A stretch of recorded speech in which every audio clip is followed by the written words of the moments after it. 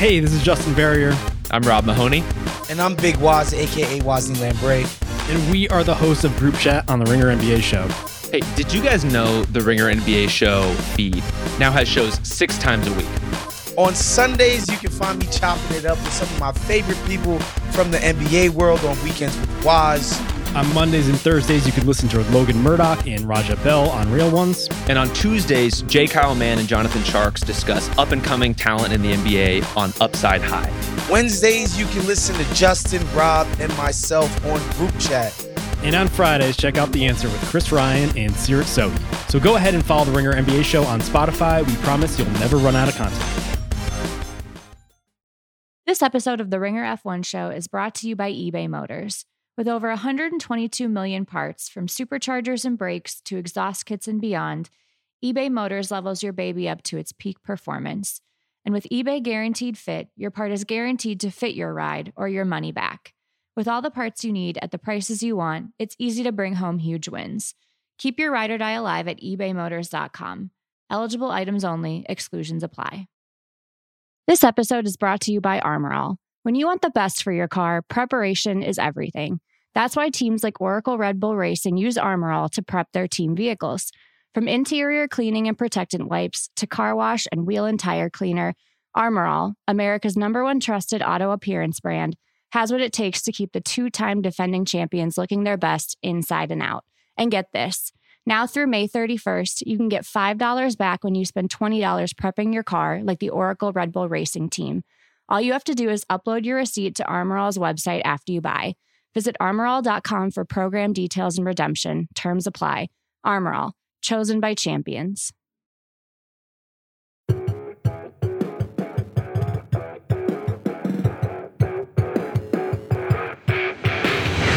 It is the Ringer F1 Show, part of the Ringer Podcast Network. I am Kevin Clark.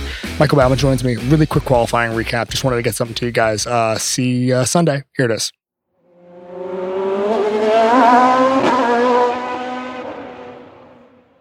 All right, Leclerc first, Carlos Sainz second, Max Verstappen third, Sergio Perez fourth, Valtteri Bottas fifth, Lewis Hamilton sixth, Gasly seventh, Lando Norris eighth, Yuki Tsunoda ninth, Lance Stroll 10th. Surprises from Saturday. Yeah, I think seeing the pace that Russell had on Friday, topping the timing charts, and then not even making it out of Q2, he was frustrated with it after the session. I would have been. It looked like the Mercedes was going to be back to where they were a year ago, or close to it, on Friday, and then the porpoising was back on Saturday, and nobody really seemed to have an answer for that. So Russell said he was a bit confused, to be honest. Him and me both. Here's the quote: "Qualifying was slower than I expected than when he did in the second practice." I mean, the second practice yesterday looked like Mercedes was back. Mm-hmm. That was what we were talking about yesterday on the podcast with Lawrence and Nate. It was like, how soon can we say Mercedes is back? And is it now? And that was one practice session. And now Toto says the car's not handling any better than it did previous weeks. They maybe have a better handle on the problem, but generally, they're right back where they started. It's Toto this morning he didn't seem to be convinced that the problems were gone, but he said that they saw a path to making it better. And I don't know. Hamilton saying that. Yeah. I mean, Hamilton was good. Hamilton's the one guy who keeps saying, we're not fighting for a championship. We're struggling to understand the car. He keeps taking a little more of a realistic tone. Toto's figured out a million F1 problems in his career, and so is Lewis, by the way. Yeah. But this is not. I think Lewis is the guy to listen to a little more than Toto. So you were in the pen talking to Russell, and I didn't. No big deal. Yeah. Well, I was in the press conference with the top three, but did he say anything about why he aborted those first 2 laps? Because it seemed like he just had a really rough Q2 start to finish and didn't really get a chance to put the whole thing together until about 4 minutes from the end of the session. Yeah, so I did not hear that part. Part of it was that there was a very funny thing going on with the media tonight where the Porsche race was going, and which is normally fine. But afterwards, when the media was talking to the drivers, the Porsche sounds were going through the stadium, because the stadium is, if you've ever seen Hard Rock Stadium, there's basically 4 columns on each side. And we were in one of those columns, and the noise was coming in and rattling around, and nobody could hear it. So the fact that Russell was able to get out the quotes he did is actually phenomenal. I don't know the technical reason for that. Everybody had a rough Q2, it sounds like. Okay, so let's get to who got 1-2. What an American podcast we are that we just talked about Lewis and George Russell before we got to the actual 1-2. Is that, you were saying the other day that winning isn't everything, that, you need to be able to find, I've never said that. Oh, I'm that must have been centric. somebody else. That must have been like the Yankees. Must have been somebody else. Okay, so this was, listen, Leclerc, it was interesting because I think that Sergio Perez said earlier today, he's really worried about the grip and the traction. Mm-hmm. And the other thing he said was, Ferrari can ride the curbs better. Ferrari's better at low speeds. I think if that's true, and we've seen a lot of that, if guys go a little slower, if this is a slower race than we think in the corners because of the grip problems, this could be a Ferrari weekend. And we're seeing that a little bit. Carlos Sainz stayed on the track. I'm going to get into the track thing in a second here. Yeah. But Carlos Sainz stayed on the track. Leclerc did what he needed to do. In the straights, the top speed was Red Bull-esque. 336 kilometers an hour was the top speed in each qualifying session. It's 208 miles per hour, by the way, if you're counting at home. I think that Ferrari has to feel good, not only with the performance in corners, which has been consistent the entire season, but also those straight line speeds, man. At a track like this, where you're going to need to do both, they have to be the favorite. It's everything. And not only starting from pole, but locking out the front row. So Verstappen can't bum rush him off the start into that slow first corner. Is going to be huge. We'll see what Carlos Sainz does, because he looked absolutely bereft after finishing P2 in the post race, Mm-hmm. or sorry, in the post qualifying. But you mentioned the curbs. I think that could be huge, because the section was giving everybody trouble, or one of them at least was that section under the bridge, 14, 15, 16.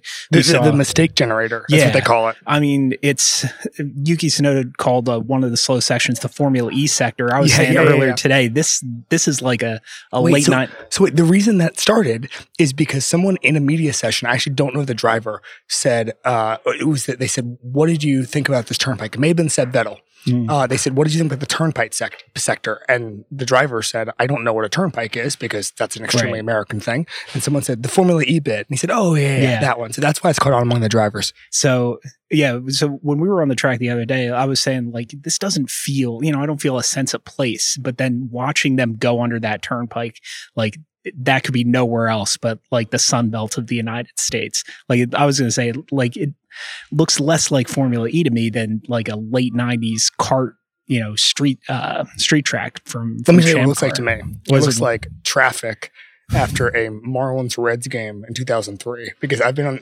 that's what you use that ramp to do. Mhm. AJ Burnett just started, and now we're going home. So anyway, but you mentioned the curbs, and we saw Max like put his car in the air going over one of those curbs in practice, and nobody really seems to have a quick line through there figured out. We saw a bunch of guys bounce off the wall in 16, and somebody's gonna go absolute yard sale through that in the race. I think that's gonna be the cause of a lot of drama, and it's gonna continue to give people problems on Sunday. This episode is brought to you by Armor All. When you want the best for your car, preparation is everything. That's why teams like Oracle Red Bull Racing use Armor All to prep their team vehicles. From interior cleaning and protectant wipes to car wash and wheel and tire cleaner, Armor All, America's #1 trusted auto appearance brand, has what it takes to keep the 2-time defending champions looking their best inside and out. And get this, now through May 31st, you can get $5 back when you spend $20 prepping your car like the Oracle Red Bull Racing team. All you have to do is upload your receipt to Armor All's website after you buy. Visit armorall.com for program details and redemption. Terms apply. Armor All, chosen by champions. This episode is brought to you by Mobile One. The Mobile One brand knows podcasts are a great escape. You can listen to people talking about living and maybe even driving, but of course, there's no substitute for the real thing. So the next time you're looking for an escape, try an actual escape. Take this podcast for a ride in the car and immerse yourself in the drive, because sometimes the best way to escape reality is to truly live in it. Mobile One, for the love of driving. Visit loveofdriving.us/theringer to learn more. This episode is brought to you by eBay Motors. Passion, drive, and patience. The formula for winning championships is also what keeps your ride or die alive. eBay Motors has everything you need to maintain your vehicle and level it up to peak performance. Superchargers, roof racks, exhaust kits, LED headlights, and more. Whether you're into speed, power, or style, eBay Motors has you covered. With over 122 million parts for your number one ride or die, you'll always find exactly what you're looking for. And with eBay Guaranteed Fit, your part is guaranteed to fit your ride every time or your money back. Because with eBay Motors, you're burning rubber, not cash. With all the parts you need at the prices you want, it's easy to make your car the MVP and bring home huge wins. Keep your ride or die alive at ebaymotors.com. Eligible items only. Exclusions apply.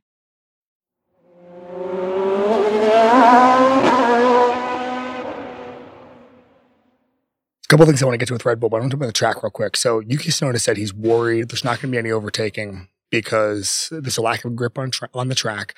You know, Max was saying he's still learning kind of what even the track is. He only had 4 or 5 laps. We're going to get to that in a second.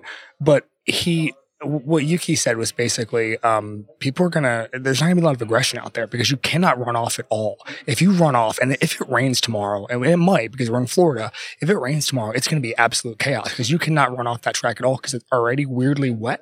It's greasy because it's so hot. It's like the track temperature is in the 50 Celsius or whatever that is in Fahrenheit. Yes. And so Fernando Alonso also said something similar. Checo Perez also said something similar. So I think we're going to get maybe a little bit more chaos than we were anticipating. It's funny because when I talked about this a couple of days ago on this podcast, there was an expectation that they built this track knowing cars can be close together, knowing this could be an overtake sort of not just a mistake generator, an overtake generator, and this could be really competitive racing. If the grip isn't there, none of that comes to fruition. Yeah, I think that's absolutely right. We get the same thing we had at Imola where there's just only one clean line. And this is something Sainz was talking about after qualifying. He was saying he was hoping that the FI makes sure that they get 2 clean lines so that it's not just whoever's on the racing line gets a clean start and they never see him again. But if there's only one way around the track, it doesn't really matter how many DRS zones if you pull out and you can't brake. So Red Bull, you mentioned earlier, their only path here is splitting the 2 Ferraris quickly, very, very quickly. What happens here? I think Sainz does something weird and takes out Leclerc. That's my hot take. Well, no, he's a hockey enforcer now? No, Sainz is... he panics. He's worried he's turning into... Yeah, he's giving him the Nico Rosberg a little bit. And Verstappen could come through and take advantage of that chaos. I think that Sainz can see co-equal status slipping away, and he might do something weird to try to stave that off. But I mean, it's going to be tough to get past both of them at the start, or get past one of them at the start for Verstappen, unless somebody drops a gear at the start. They can just block them out, and it's not that big a run to turn 1 the way it is in other tracks where you can draft and then pull out and try to brake late or try to outbrake your the driver who started in front of you. So the weather's going to be huge. You alluded to it a second ago. They've only really been, I believe the quote from, I think it was Christian Horner, they've had 1 practice session like this in Bahrain that was this hot. They haven't had a race like this. They haven't had a qualifying session like this. It's going to be in the high 80s, low 90s. Tire degradation is going to be massive, and they don't know. Listen, you can't put that through a simulator, okay? They don't know what that's going to look like. With the lack of maybe overtaking, with the grip problems, with the tires, with the degradation, this could be a little more of a strategy race than we anticipated. I think that's probably right. I think if we see an interesting race and you see back and forth, that's going to be where it comes from. Because just not even the weather or the nature of the circuit in terms of layout and the long straights or the lack of real high speed corners. I mean, we've got those S's, but those aren't really corners. But the nature of the asphalt, which has given them so much trouble in practice and qualifying, I think that they're not really sure how the tires are going to react with the heavy fuel loads for an hour and a half's worth of racing. Bottas. Big. Mega, to use the word. Okay. I'm going to borrow the Twitter meme, just like no one, everybody who lives in England, mega. Just absolutely mega. Is it even an England thing, or is it just an F1 thing? Because I don't hear this in like soccer or cycling. I don't know what it is, but everybody. So a couple F1 journalists have been kind enough to introduce me to some people, and like press officers and stuff. And as soon as I get near hospitality, the only thing anybody says who works for a team is, "Wow, this is a mega event." Idioms, man. There's a lot I don't understand about the British. Remember but in college, how like all of your friends, like somebody would start saying something and you'd all say within a week, right? Sketch was that, yeah. Absolutely. And like I had one friend who just kept saying, "I'm over it," and like we just said over it for literally any negative thing for like a year, just over it. I'm over it. So I think that in F1 paddock, where it's a couple hundred people in the same place at the same time traveling the world, like I feel like one word can just completely take over a paddock. I could see that. Yeah. But, as far as mega goes, I'm over it. Thank you. I'm over it. I'm over it. All right. So Bottas, he mentioned in his press thing today, he's extremely happy, and he was extremely happy to do that bike race last week. And he ended up podiuming. He was excited. He said his first podium of the year. This is just like, it's not a Cinderella story because he's not going to win anything. But this is like as good of a next chapter as you could expect. And Saturday just solidified that. Yeah, and particularly because this team was nowhere for a year or two before he got there. And then they nailed the rules change right off the bat, the Ferrari power units, the class of the field. He's got a competitive car. Just seems like he's happy. He's got security, which seems to have really, the lack of security, the series of 1-year contracts really seemed to bug him during his time in Mercedes. He's not going to win a championship here, but there are other ways to be happy other than winning. And I think he hit his ceiling, and whether he would admit that outwardly or not, I think he knows that the world championship was probably never going to happen. So he might as well just go somewhere that makes him happy. I completely agree. I mean, it's truly. I feel happy for him. I don't feel happy for any athlete ever. And whenever Twitter is like, "Oh, you just got to feel happy for this guy," I'm just kind of like, I don't know. I'm kind of neutral on the guy. Like, this is an example. I'm just thrilled. I mean, maybe this is the Netflix effect, right? Mm-hmm. Maybe this is, and we talked. I've been on Brian Curtis's pod. I've been on a couple others where we've talked about how Netflix is able to generate superstars in a way that other sports are not, right? And I think that there's something to be said for the fact that, like, because Bottas took us behind the curtain and we were able to see how much his naked backside, his spa yeah. and his Francorchamps, because we were able to see his struggles, I think that you ended up getting a deeper side than really anybody. And I think that even now in this era where guys post on social media and we're supposed to like say, "Oh wow, they're so vulnerable," I don't think that really takes you through. That's cultivated, yeah. Right. Bottas struggled with being the number 2 at the best team in the world, and we saw that, and I think that's why there's so much joy for him.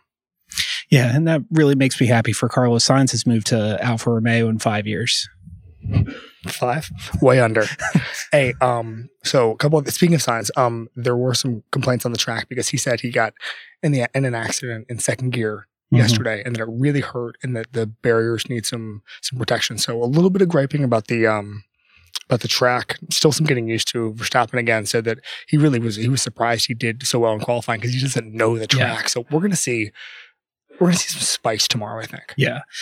I think these guys all really want to like this track because it's got because it's fast and because they like the venue. They, like being in Miami, they don't want to dump on the track, but it's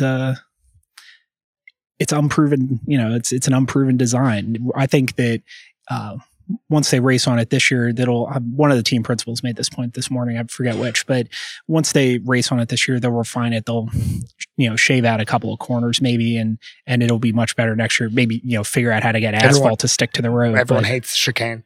All right. Having seen all of this, who wins tomorrow? Leclerc has been impressive because of how quiet he's been all weekend. I haven't really noticed him throughout practice or qualifying, and I think he's just taking care of business. And right now, I think he and the Ferrari are the fastest package on the track, particularly because Verstappen himself has said, he's still learning the track, and Sunday afternoon is a very high stakes time to not be completely comfortable with where you're racing. Leclerc. It's Leclerc, and then I think Max second. Probably. And I'm going Hamilton podium.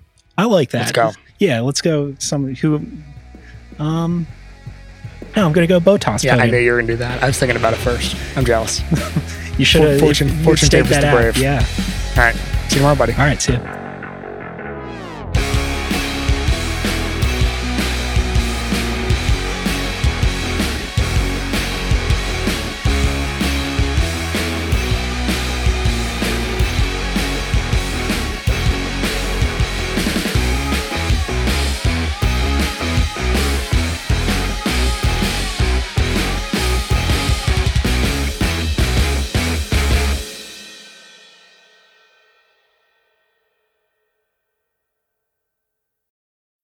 This episode is brought to you by State Farm. You might say all kinds of stuff when things go wrong, but these are the words you really need to remember. Like a good neighbor, State Farm is there. They've got options to fit your unique insurance needs, meaning you can talk to your agent to choose the coverage you need, have coverage options to protect the things you value most, file a claim right on the State Farm mobile app, and even reach a real person when you need to talk to someone.